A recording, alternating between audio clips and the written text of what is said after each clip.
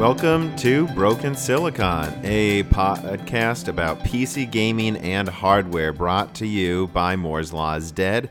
I am Tom of Moore's Law is Dead, and this is actually a pre-recorded episode. Well, they all are, technically, aren't they? But this episode specifically was kind of recorded and honestly envisioned as the second episode. I got lucky when all the pricing discussion happened and me and Chris were both available at the same time.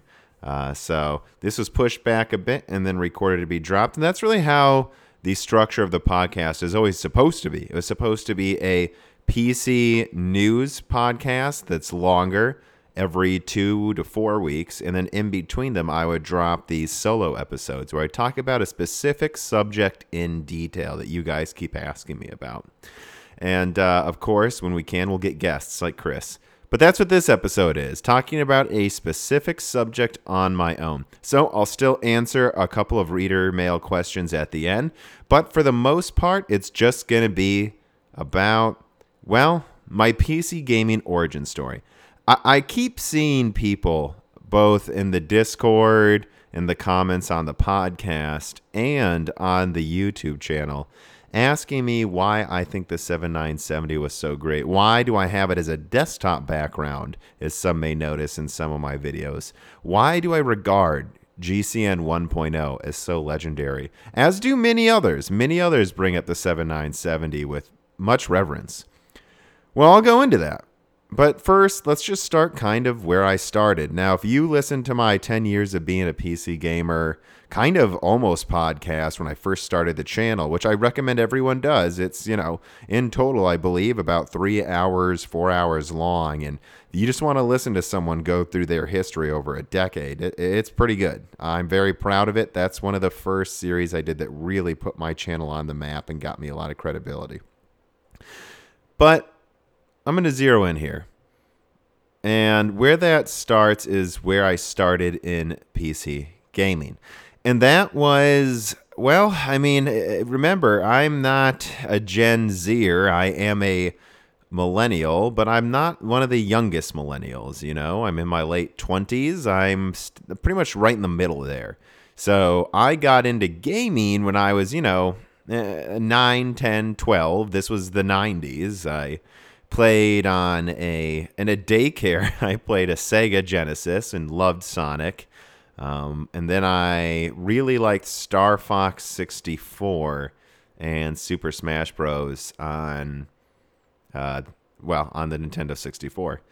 And eventually, when I worked hard and got straight A's, my parents bought me a Nintendo 64 on sale for Christmas. And then I just played Paper Mario for about a year straight. Standing by it, one of the best games ever. At this time, most households had one PC in their house. It was Windows XP. Eventually, they got a little bit of a stronger one so I could use CAD in middle school, as I knew I wanted to be an engineer by the time I was 13. But that was it, going into my parents' bedroom in the morning to play Age of Empires 2, after school to play The Sims. I didn't really get into shooters until my teenage years. My parents weren't a zealots about the ESRB ratings, E for everyone, T for team. But for the most part, I followed them. Mostly E for everyone games until I was about 11 or 12. Then a lot of T games until I was 16. And then I started getting into M games when I was 17. And so I didn't really need my own PC because I had a PS2, right? Until right before college. And that's when, because I needed it to be able to do rendering and CAD for college, they got me a powerful laptop. And remember, this is now the late 2000s, 2009 era. And this is when laptops were still pretty shitty. I guess you could say they were finally laptops, right? If you look at laptops in the 90s and the 80s, it's like, basically a briefcase that is a 30-minute battery life computer. That's barely a laptop. By this time, you had a laptop. They were small enough to fit in book bags. You could bring them places. So that was good. But they had, 3-hour battery lives at most, usually 2. And this powerful one was a 19.5-inch 1080p laptop It had a Core 2 Duo, which I did a lot of research at the time, and I came to the conclusion in like 2008, a dual core is what you want in a laptop. Not worth it for the lower clocked quad cores. Most games use 2 cores. I was correct in that assessment. Wish I would have gotten it clocked a little lower, though. It was a 3 gigahertz one, which for a laptop was pretty damn fast back then. And gone with a stronger graphics card. It's a GT130M, which I don't remember what that would exactly be the equivalent of, but it was good enough. You know, it played my games. It could run Autodesk Inventor. I could play Crysis. And the thing overheated like crazy in 45 minutes of battery life. But this was when PC gaming was getting super impressive. I remember I got this right around a year after the PS3 came out. And, well, it really didn't blow. I'd say it blew the early PS3 games away. Crysis did. And I would play it at 25 frames a second in 720p because this was back in the era. If you go and watch benchmarks, people were okay. Graphics were getting so much better so quickly that the newest game, like Crysis, you would play it at 25 frames a second if it meant you could play it on Ultra because it would look incredible. Like, incredible for the time. It wasn't until Killzone 2 came out that it looked better, and it really only looked better because I couldn't run it in 1080p on my laptop. But yeah, that thing broke a few times, got it repaired, and then I got this netbook for the times it would break, and that's when I got into Half-Life 2. And man, guys, did I love Half-Life 2. And that's when I got into all of these other old-school PC games and really worked my way through them. And then finally, we got to when I wanted to build a desktop, and that was about 2011. I started doing my research. I followed, actually, I believe it's Paul from Paul's Hardware, but he, at the time, was a Newegg employee who made their PC videos, which was hilarious after I saw him get his own YouTube channel, just after he was just the Newegg guy. But, yeah, I mean, I did my research. I got an Ivy Bridge i5 on a used one, I guess, from a scientific research facility that they only used it for a month. So I got that pretty much a month after it came out. The Ivy Bridge i5 3570K for about $200. That was a good deal. And then I got a 560 Ti. And that's because, frankly, I didn't know. I knew about AMD CPUs, and they weren't Bulldozer yet. So I knew they were like, or this was like right when Bulldozer was happening. So it wasn't like terrible. I remember the Phenoms were good, but their graphics cards, there's no marketing anywhere. I mean, you would buy games back then and you would see the NVIDIA logo pop up. So you always knew what an NVIDIA was if you played a decent amount of video games, but you never knew AMD. I know they popped up in some games, but it was very few. At this point, I just, it was what I say now. People have a budget. They go and they look at what the NVIDIA card or AMD card is at that price point. And that's what I did. I got a 560 Ti. And yeah, it ran Crysis a lot better than my laptop did. Quite a bit better. And I was just blown away that I could play it now in 1080p extreme at like 30 frames, which for me felt silky smooth compared to the console frame rates I was used to. And then I got used to 60 frames in a lot of games, and it was just excellent. But then that goddamn thing broke, and I sent it back. Got one back again, and that worked for a while. All my friends started building PCs too. EVGA was doing this gigantic sale, so I know one got a GTX 460. My brother got a 560 Ti, and then it broke again. Mine did. And then I got it refurbished, and I decided I wanted to try AMD. So I sold my 560 Ti for cheap to my brother so he could SLI it. And I got a 6950 for really about the same price. I mean, they were selling for like $10 more than what the 560 Ti was at the time. And I thought it would just be a side grade. But it was just a full upgrade. It was at least 15-20% stronger. It had double the VRAM, which everyone in the forums on Tom's Hardware and Newegg said, oh, you don't need more than a gigabyte of RAM. Well, they were fucking wrong. They were wrong because like a month after I got it, Max Payne 3 came out, and the Ultra textures used 2 gigabytes of VRAM, and it looked noticeably better than the medium. It wasn't high, medium textures at 1 gigabyte. So I was 2 tiers higher of textures, and it was immediately noticeable. And then my little brother realized, shit, I think Tom was right to switch to AMD. And his SLI just couldn't get it to work too. At this point, he was resorting to using his second 560 Ti as a PhysX card, which did help performance in some games, besides giving him free PhysX. But at this point, we started selling off our cards because they were all breaking. And I sold one of them to a buddy of mine at college, one of my brother's 560 Ti's. I brought it up from where we live in in the middle of the Midwest. I brought it up to where my college was. And because, there's lots of technical people there, they'll all go on the Craigslist of the college. So I said to my brother, let me bring it up there and I'll sell it and I'll bring you the cash down on Thanksgiving. And I did. And then I saw that guy in class, and I said, how's the 560 Ti? And he said, oh, it broke. I went, oh, my God, really? When? Like a month after I bought it from you. I went, oh, well, let's send it. He's like, yeah, it's not your fault. Well, let me send it in. You don't need to do anything. No, I'm doing this. Look, give me $10 for the shipping, and I'll give you your card back working. And he did. And then I asked him a month later, and he said it broke again. So at this point, that 560 Ti had broke 3 times. And then my friend, his name is Nick, his GTX 460 broke. At this point, it was getting ridiculous. I believe he just ended up getting a HD 7770 and said, I'm done with this shit. And then one of my brother's friends had his, GTX 560 break. And so this was an era, this was Fermi, where I'm aware of, I think, around 10 Fermi cards breaking. And additionally, the driver problems were terrible. So this is where I'm coming from. This is my origin story of why I switched to AMD many years ago. The drivers were terrible. The cards kept breaking. I think it was actually mostly EVGA that was having the cards break, but that can be another discussion for another time. And yeah, I just had to leave. In fact, I remember the drivers on NVIDIA during Fermi being so bad. This was also the era where they had one driver that turned off the fans and I believe the temperature protection. How the hell that happens in a driver, I don't know. And they literally had multiple cards melting in PCs and breaking. This was a nightmare. And this is when everyone said AMD's drivers were better. This is when you really started to get me getting mad. Where is this misinformation coming from?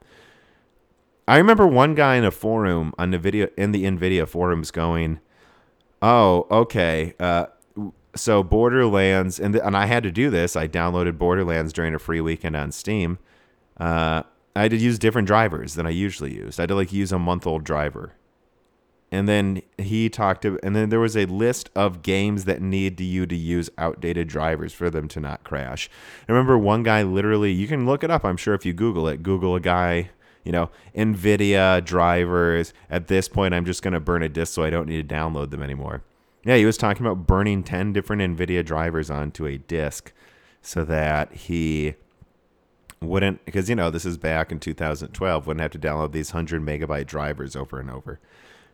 It was terrible. And they all went away with the 6000 series, at least when I switched. And so I eventually got a Crossfire one. I got one on eBay for $150, and then I had a 6950 Crossfire, and I was running Borderlands 2 at 120 frames a second. It was absolutely gorgeous. And this is when I kept starting to it felt like I lived in a world of crazy people. Everyone kept saying NVIDIA drivers were better, that NVIDIA graphics cards are more reliable. And everything I was exposed to was the opposite. And we now know that NVIDIA's drivers are quantifiably less reliable. During the Vista era, which, right around up to Fermi and before it was the Vista era, half of the crashes in games for Vista, or I think they said, were due to NVIDIA drivers. NVIDIA really is not about quality. It's about marketing, and it's about just consistent execution on the things they need to execute on. But it really isn't a quality argument. At least I don't think it is. That's definitely what I decided back then. Now, eventually, I saw a 7970 for sale on Craigslist in my college. And it was the Nitro, it was the Dual X Sapphire. And I decided I wanted it. So I offered him, what if I gave you two 6950s and some money? Because think about it. Most people in college don't have money a lot, right? No one's going to pay this guy like $500 for his 7970. No one has $500 for a graphics card. But I made the argument to him, if you buy these two 6950s from me plus some money, you'll get some money now, and you can sell these cards to different people and they'll have enough money for a 6950, which he agreed. So it was two 6950s and $40 for a 7970. One of the best decisions I ever made. In total, I paid, right, if you add up how much I paid for the 6950s plus the $40, I paid $390 for an aftermarket dual fan 7970 in 2012, the year it came out. And that thing overclocked like a motherfucker.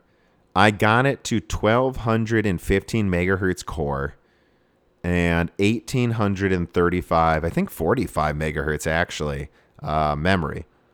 We're talking about memory that's 1375 stock going to 1845.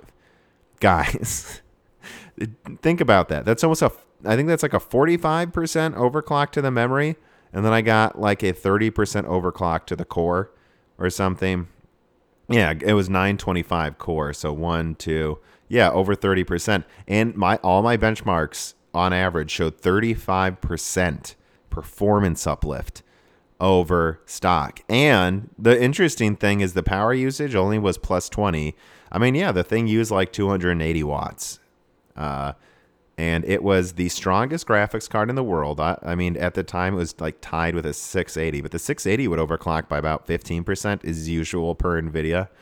And my AMD card that tied it overclocked 35% and had 3 gigabytes of VRAM. So I sat there for 2 years. And, I've never had this victim mentality. I think a lot of people have that. People who have entered the gaming market since 2015 and decided to buy Radeon cards. They have this idea like AMD always has to be the underdog. Like they always have the best price performance. That's not what I remember. I came into the game at a time when AMD cards were actually usually stronger than NVIDIA. The 5870, the 7970, the 290X. The era I come from is this unique period where they weren't even just trading blows with NVIDIA. They were more or less on top for 4 years straight for the performance crown, including the 6000 series, which the 6970 wasn't that much weaker than the 580, had more VRAM, and the 6990 was better than the 590. We're talking about an era where AMD was performance for those in the know and had about half the market share. That's what I remember. I don't think of AMD as always needing the best price performance, although certainly it was usually way better than NVIDIA. I thought of AMD as having the best performance. And that's why I think people need to get used to. AMD wasn't always this ultra budget brand. Yes, they were with the 4000 and 5000 series, but that's about it. They've been more expensive before. They've been more powerful before. And it can happen again. They just need to choose to. And I just remember laughing at people with the 7970 that could run games in 1600p, which is like the 4K of the time, when most people couldn't do 60 frames ultra and 1080p, which is really the 1440p of the time. Like, it was just the frame rates I got, and I did have a monitor I overclocked, by the way. It was a 1080p IPS 3D, this is the 3D era, guys, monitor made by Asus, and I overclocked it to 76 hertz with no distortion, but with a little bit of screen distortion, I could get it up to 118 hertz. And so at least I got to experience, right, what high refresh rates look like, which was what dictated me getting a 144 hertz later when they became more common. And I could run it. I could run all the games from Battlefield 4. I can run it maxed out at higher performance than a 670. It was so ridiculous. People bought the 780 for $650, and if you overclocked it, it still couldn't match my 7970. I just couldn't get it. I couldn't get why people were buying these NVIDIA graphics cards. But after Kepler, things got pretty boring for me, if I'm being completely honest. Like, I don't remember. I don't remember things being like, I remember just Kepler and GCN being haymakers back and forth. You know, the 7970, the 680, the 7970 gigahertz, the the Titan, the 780, the 290X, the 780 Ti, the R9 295X2, the Titan Z, and there's just back and forth haymakers. And then Maxwell came out, and that really blew me away. I didn't expect it to be that powerful. I remember even recommending the 970 for a few months to people because I was like, look, it's as strong as the 290X and uses half the energy for $330. Just get it. Like, I tell you to buy the best stuff. Of course, later I found out they lied about how many ROPs and RAM were in the thing. 3.5 gigabytes. Stopped recommending it immediately, especially because after a few months, the 290 dropped to about $250. And if you're going to ask me, do you want a 970 3.5 gigabyte for what was eventually $350, or do you want a 294 gigabyte for $250? Just get the 290 is what I would tell people. But it just got boring. The Fury was cool because it had HBM, but honestly, at this point, I got more into cryptocurrencies. The PC gaming market started to bore the shit out of me. I mean, performance increases were slowing down. No one seemed to have any brain when it came to price performance anymore. They just kept buying NVIDIA. I got into Litecoin, bought a bunch of 6000 series cards for like $70. Made a mining rig in my college, ran that for a while. I had this thing where I opened up the side of my case, and then I had these risers come out of it, and I put a 6850, and then I put 2 Lincoln Logs. Yeah, that's right, Lincoln Logs above the 6850, and then I put another 6850 on that, and then 2 Lincoln Logs on top of that. And so there was this tower of interchanging graphics card Lincoln Logs on the side stacked up next to my desktop. And that's what I got into. I got into Litecoin. I got into Dash early. So for those who say, oh, I'm in on a thing early, I was in on the founding of Dash. Google it, Dash. It was called Darkcoin at the time. I was there talking to the creators and the developers, and the forum had 40 people. So if anyone wants to tell me, oh, I have inside information on this new cryptocurrency, guys, I've been at the founding of some of the richest coins. Don't act like you know more than me about this stuff. Oh, boy. And so at this time, and eventually I got out of that, though, and I just got into Bitcoin. And this whole time, things were just so boring. I eventually got a 390X when I got a good job at, one of the big 3 automotive companies. I didn't get the 390, even though it made way more sense. I got the 390X because I was just like, no, I'm getting a full die because I can afford it. And that I did. And with that, it was pretty good. It was, 70% stronger. Honestly, even it only overclocked like 10%. It was about, I think, 60% stronger than my overclock 7970. Not even that, probably 50%. But I had more RAM. It was nice. I spoiled myself. Sold it for $300 a week before the 480 came out. Got a 480, 8 gigabyte for $240. So I thought that was a good win. I basically cut power usage in half and saved some money there. It broke, though, after 3 weeks, right before the Newegg warranty went up. So I was like, sweet. I just sent it back, got my money back, and I ordered a Fury Nitro for $310. And while I wasn't that into the PC hardware space anymore, obviously I still play plenty of video games. I still would check, right, when I got the Fury Nitro for $310. And I was like, why the hell is anyone getting the 1070 for $500? I BIOS modded, which, for those who don't know, yes, the Fury series was not very good at normal overclocking. It was horrible at it. But the BIOS modding community around the Fury cards was tremendous. Better than the previous generations, actually. And every bit as good, if not better, than Polaris, which BIOS modding is huge on Polaris, of course. No. I BIOS modded this Fury Nitro to be silent, stronger than the 1070 at stock, and I never had to touch Wattman once it was flashed.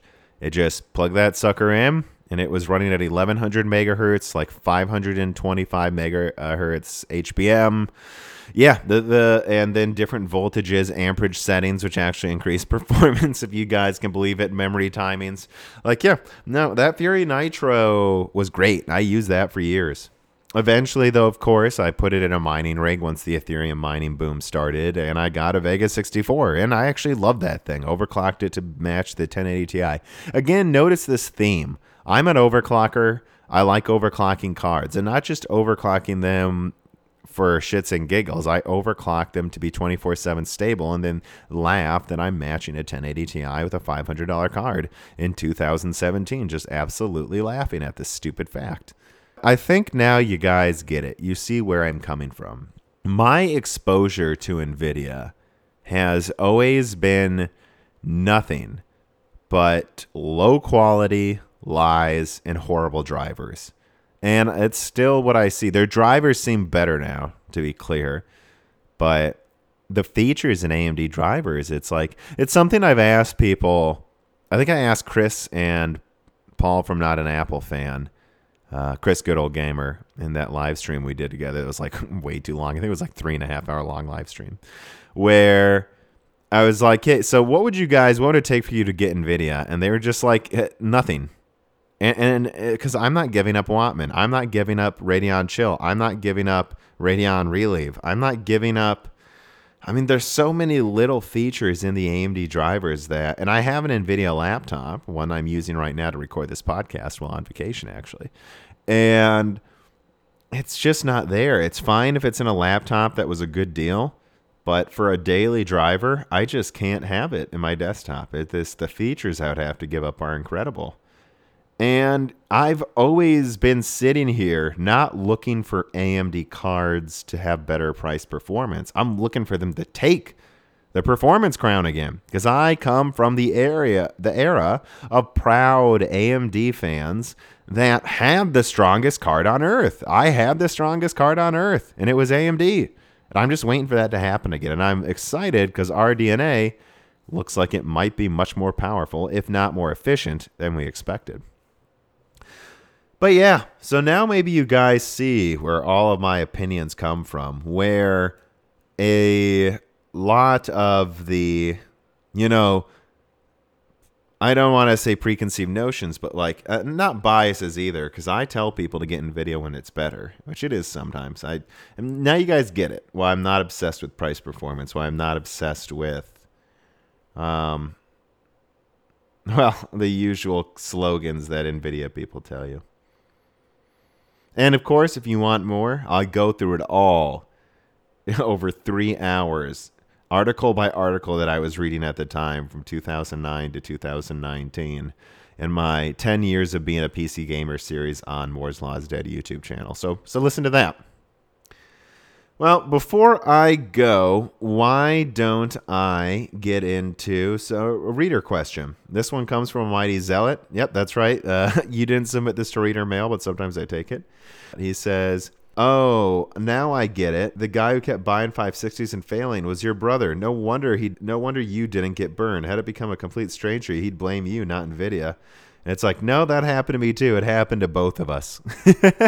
And as you can see from what I've talked about, no one's ever blamed me that I've sold to on Craigslist, because if anything goes wrong with their products, I leave them my address and number, and I always tell them you can come find me and kill me if something goes wrong. I prefer Craigslist for that reason. I never screw over people I sell to. That's just wrong. I would never do that.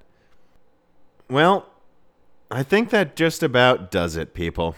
I hope you enjoyed this shorter episode. I plan on doing these more and more because, I don't think we need to talk about PC news every week. I think if you do a gaming-specific podcast, there's probably news every week. But even those can get pretty boring, can't they? Because there's some weeks where they're just trying to find something to talk about. So this is what I'm going to do, right? Big podcast, and then mini podcast talking about a specific thing. Write me reader mail questions. I will fill up the mini episodes with your questions, talking to you in detail. And of course, if there's other things you want me to drill in on from my history or in the future for this podcast, Hey, if you're a premium Patreon member, you can make those suggestions to me, and I'd love to make the content you want because you're funding me. All right, thank you, everybody. Broken Silicon, a PC hardware and gaming podcast, is brought to you by me, Tom, of Moore's Law is Dead, and also co-hosted by my brother, Dan. Please visit Moore's Law is Dead at YouTube to see much more in-depth analysis of AMD, Intel, and NVIDIA products and rumors. Also, if you love this podcast, please subscribe and consider giving me a review on your distributor of choice. It really does help. And if you really like this and my other content, please consider supporting me on Patreon at Moore's Law is Dead. Unlocked or higher supporters get to submit questions and have in-depth discussions with me after videos and podcasts. Plus, there are a lot of intelligent people on the included Discord channel that are having some pretty enlightening hardware discussions right now, and I bet they wish you could join them. In fact, I will now give thanks to my NetBurst or higher supporters immediately because I could not afford to dedicate the time or resources necessary to providing this content you like without these supporters. And so, without further ado, well, actually let me say this. This is not a stitched-together edit of every name that I have recorded recently. Every week, I say the same thank yous to all of the names on my list, again, because I want to remember all of the people making this possible. On June 20th, 2019, the following supporters are at the NetBurst 10 GHz or higher level. Bootman, Hunter Drake, Ben Grossen, Dean, Ruckus, Justin Yount, Thomas Rupp, Thomas Parage, Jesse Blanton, Will L., Jordan Betcher, Mohammed Al-Kawari, Victor Janecki, Matthew Brubacher, Primetech, Justin Parrish. Thank you, guys.